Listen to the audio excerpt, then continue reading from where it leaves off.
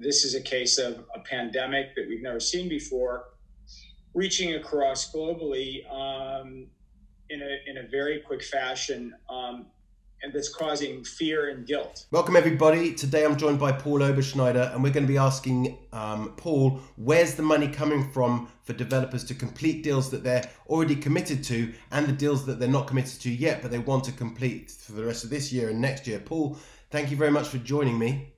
Thanks, Matt. So what do you see going on in the funding market from where you're sitting? Well, Christmas, we were really happy to have the Corbyn tail risk behind us, and then the sort of Brexit fatigue went away. We came into January. I mean, you'll have seen agents reports saying transaction volumes were up 50%, 30 to 50% year on year. And we all felt pretty good about life. It looked like, we were about to get on a good run. And then suddenly this black swan appeared, which nobody expected. So, this has been completely unprecedented because typically, when a market shuts down, whatever asset class it is, it's because typically something's broken in the financial system. And actually, that's not the case this time. This is a case of a pandemic that we've never seen before, reaching across globally in a very quick fashion, and that's causing fear and guilt, which is feeding off of each other. So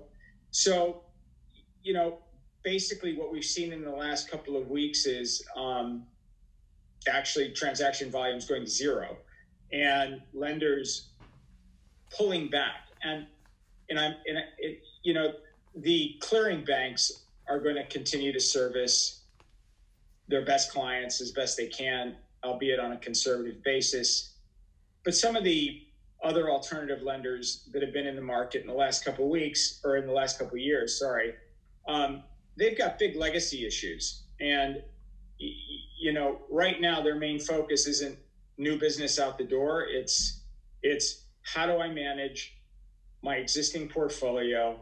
What do I do? GDVs are expected to fall. If I've got projects midstream, how much inflationary escalations am I going to see in terms of material costs? What's going to happen to labor? So basically, most of them have shut the doors. And so kind of that's where we are. We came out the year feeling really good. Right now, all the doors are shut. Including your door, or are you still funding? No, well, actually, that's, timing is everything, right? So it took us 2 years to get the machinery working and get the team in place and get the funding sources. Look, there's a lot of smart institutional dry capital in the marketplace waiting for opportunities. And we advise some of those funds, but additionally, we're still funding off our balance sheet because we don't have any legacy issues. So we're coming out of the box totally clean, very opportunistic. We're looking at everything. And I have to tell you, in the last 12 days, we've never been busier. And we're all working, obviously, remotely from home, which makes it a bit of a challenge. And not only that, everybody's working long hours as well. I emailed you at midnight last night and you replied straight away. Yeah, well, it's interesting, kind of offline here. Working remotely seems to do one thing, and that is focus everybody. Because when you're in the office, you kind of spend the day moving around, doing stuff, talking to people.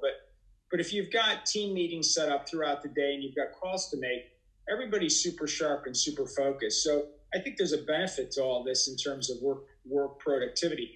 But going back to my point, the reason why we're so busy is, we're seeing deals that were basically on the tee. The ball was on the tee in legals, waiting to get completed at a number of lenders, and those deals have just been pulled. Yeah. So in the last 2 weeks, we've had a number of these come through our door that we had been perhaps talking to earlier on in the year or last year that went to other competitors, but those competitors are now gone. Now those deals, sorry to interrupt, Paul, but those deals are only going to work if the margin was good 4 months ago, because margins are getting squeezed now, and before we even think about what's going on with costs, GDVs are going to slip. So there's got to, margin's more important than ever, right? But what about are any of these deals sitting on bridging loans, and now the developers sort of looking around and thinking, I don't know how to get off this off this bridging loan because I was relying on the development finance that was going to see me through to completion. The bridging is tricky. Bridging is going to be one of the areas right now that's going to probably get pretty hit hard. And the reason for that is most bridging loans don't have, most bridges don't have planning in place. So without the certainty of what those GDVs are going to be, bridge guys are going to really struggle. Plus, you can't get a valuer out to any site. So until that changes, until the government measures change where, people can start actually moving around and communicating on the ground, that segment of the market is going to be a bit frozen for now. Yeah. The other guys that are going to suffer probably are the sort of land speculators. I mean, look. The who? Well, the site finders. Right. There's the good news. There's the good news and the bad news. The bad news is again, like bridging, it's going to be really tricky to go find sites. The good news is this is a great opportunity for people to build their pipeline, because in 6 months, there's going to probably be a great opportunity for acquisitions. And if you can keep your powder dry, if you can raise capital remotely or whatever, a lot of people will try to release equity in things that perhaps before they wouldn't want to do, but in 6 months' time, they will. So I want to just touch on planning very briefly. I don't know if you take any planning risk when you fund deals. Do you take modest planning risk or no planning risk? Most funders don't take any planning risk. Modest, but yeah. I say that probably my colleagues will kill me, but we're at the end of the day, unlike most lenders, we're equity guys. We cut our teeth in the equity markets, building stuff and doing stuff. So when we look at a deal, we underwrite it from the viewpoint of, if this were our deal, would we like it? And so unlike a lender, we have the tools and the resources to come in and fix problems and do things. So we might have a slightly more aggressive view on things, but it's on a deal by deal basis. And it really depends on the sponsor and the contractor. And I'll tell you how we look at things. First, we look at the project. Most lenders do it the other way around. First, we look at the project. Do we like the project? Does it pencil out? Then we look at the contractor. And lastly, we look at the sponsor, because the sponsor is really the guy that's pulling the deal together. He's not the guy on site. We need to make sure, and most lenders will need to make sure, that the balance sheets of the contractors and the subcontractors are strong enough to execute and support the deal. And in this period of time, that becomes really important. So I think on a risk-adjusted basis, you're going to see some shifts in benchmarks. Goalposts are going to be shifted. You're going to see pricing change. You're going to see higher pricing on loans that get done. There's going to be higher contingencies in deals. You're going to see more due diligence on the contractor, on the supply chain, on their balance sheet. And then you're going to have to readjust and extend sales periods, because the one thing is for sure is that every week this goes further and further and further, those sales periods are extending. So anything that we were looking at where we were saying, okay, sales periods are going to be about 12 months, we're pushing that out to 16 months plus now. Now, I know that off camera, you and I have had many discussions about the market and how we've been in a bull run for 12 years, and you correct me and say it's more like 35 years, Matt, and that we needed this trigger to reset prices and everything. It's one hell of a trigger, obviously, but for quite some time, you've been saying the market's overdue a correction. You're in quite a good position to capitalize on this, right? Well, in hindsight, it's always easy to say these things, but you remember the graph that I used to throw up on your Candor presentations, and I've been throwing this thing up for years, 2 years, and it was like off the charts, and rubber bands can only be stretched so far, and since 1961, based on the Land Compensation Act, speculative land has really pushed the price of UK housing to a limit that was, in my opinion, unsustainable. And what we really have as a result of that is an unaffordability crisis. Not so much a housing shortage crisis, but that exists as well. It's an unaffordability. And so people's expectations have to really come down. And unless there's a huge political and radical shift, both socially and in government, that Land Compensation Act thing that they did in 1961 isn't going to change, and prices will continue to go up. So I don't see GDVs in reality falling too much further here. I think long-term bricks and mortar is a stable asset class that people will continue to move into. I mean, if you look what's happened in the liquid markets, in the equity markets, people just don't have the appetite for that kind of liquidity, for that kind of volatility. And none of us are smart enough to pick bottoms and tops. And I think that a lot of money, both institutional as well as retail, will start to look at the liquid markets a little bit differently and allocate more capital into more stable assets like real estate. So I think longer term, this is great for the market. It's sad that it's as a result of what's happening. Yeah. But any black swan event is an event that is completely unexpected and takes you by surprise. So I want to ask about, obviously, what we've witnessed here is an immediate severance of both supply and demand, major disruption happening very quickly, unlike any other event that I've witnessed, potentially anything you've witnessed before. Presumably the lenders who've got a large loan book out have suddenly got like some pretty major issues to clear up. But because you're fairly new, you don't have to put your time and energy into those messes and tidy them all up. No. You're sort of good to go. But how are you seeing and what are you hearing about how the rest of the lending market is reacting to this and the impact it's had on them? Well, as I said before, all new funding is stopped, and I think that it'll depend on a deal by deal basis. I mean, I don't think you're going to see lenders are not going to foreclose. They're just going to renegotiate. They're going to extend periods. I think for guys with projects in the ground, everybody's going to try to help each other. I don't think you'll see what happened in 2008, 2009, where banks got really aggressive, at least in the U.S. I don't think you're going to see that, because the one thing that's different between now and then was that the financial system now is much stronger than it was in 2008, 2009. There is no liquidity crisis right now. This is all driven by fear, greed, and the pandemic, and so the dry powder is there for most people. And when this curve starts to flatten out and people are allowed to go back to work and hit the streets, you're going to see a lot of pent-up demand come rushing back.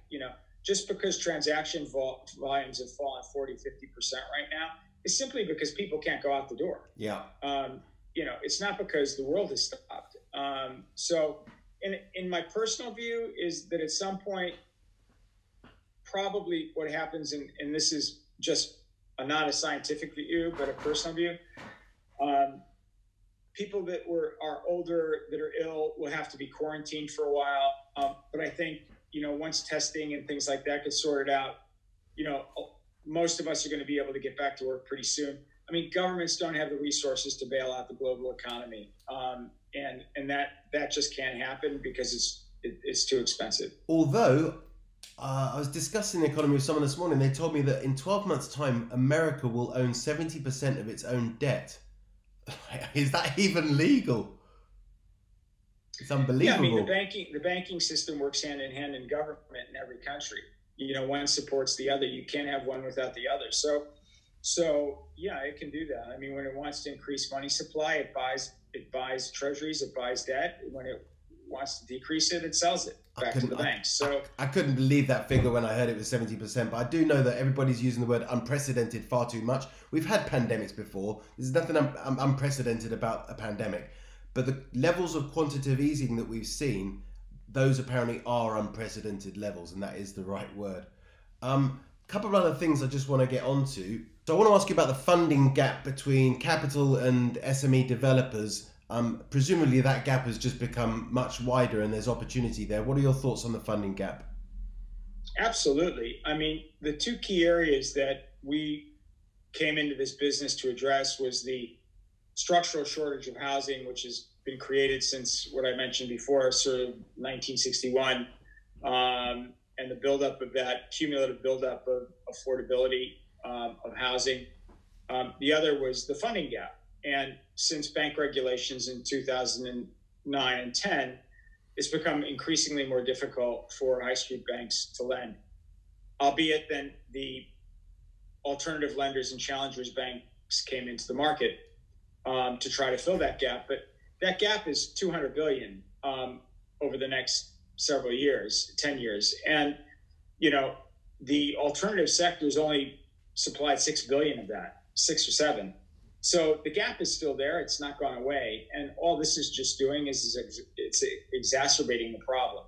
So our focus has always been on the SME acronym, the small, medium-sized guys, more towards the medium in terms of the letter specifically. But, you know, these are guys that typically will build less than 200 units a year.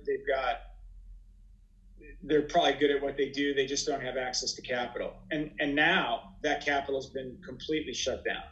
So, which is why I was saying before, we're so extremely busy. But again, there's plenty of dry capital out there. It's a matter of locating it and finding it.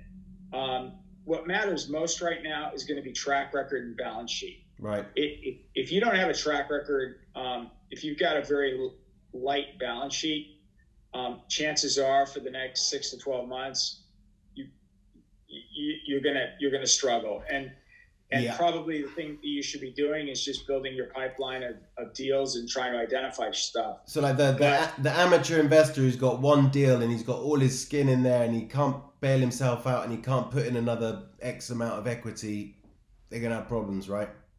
That's the person that's gonna get hurt the most, because, you know, this ain't real estate 2006 or even 2012 anymore.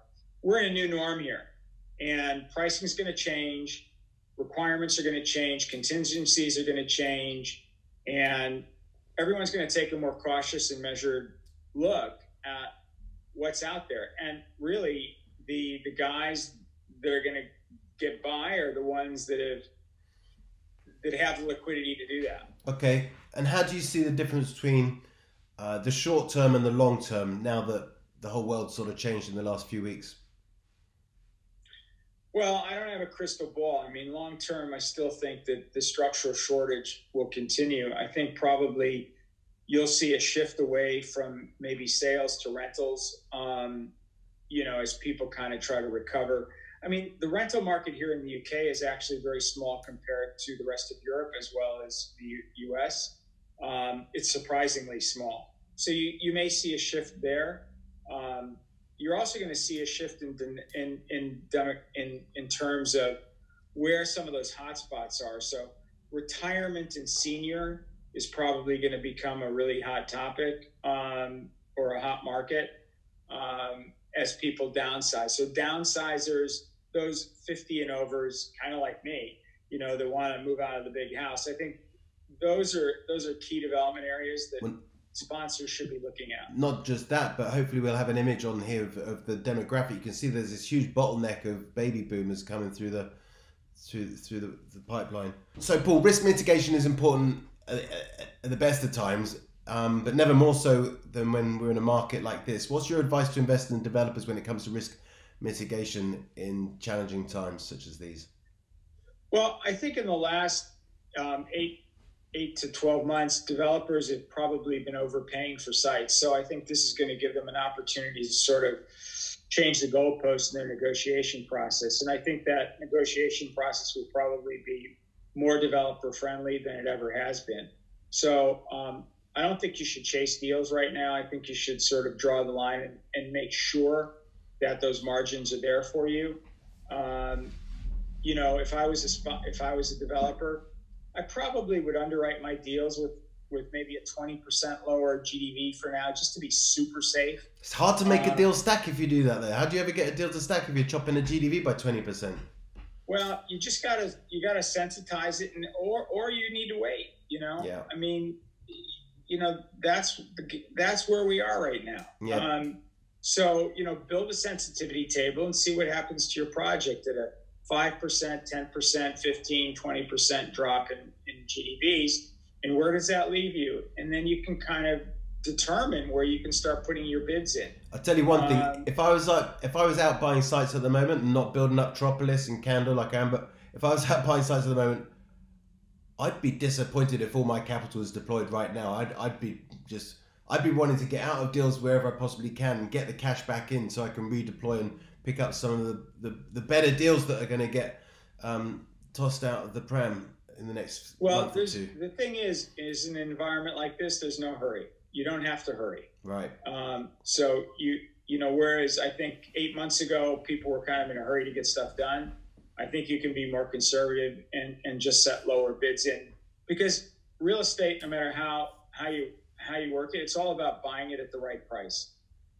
There's only so much you can do with build costs. There's only so much contingency you can write into a deal, but it's about buying stuff. You make your money when you buy.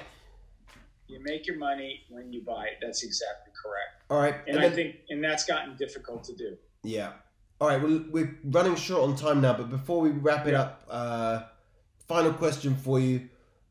What's your appetite in the marketplace right now with everything that's gone on? Well, our sweet spot's always been between sort of 3 and 20 million. Although a lot of the funds we're advising have said to us, we're really capital rich. We've got big balance sheets. We have dry powder. So we've actually increased that. And a letter actually went out today to some of the top finance brokers in the market. So we're looking at anything from 30 to 100 now. Exclusively, or would you still consider smaller deals?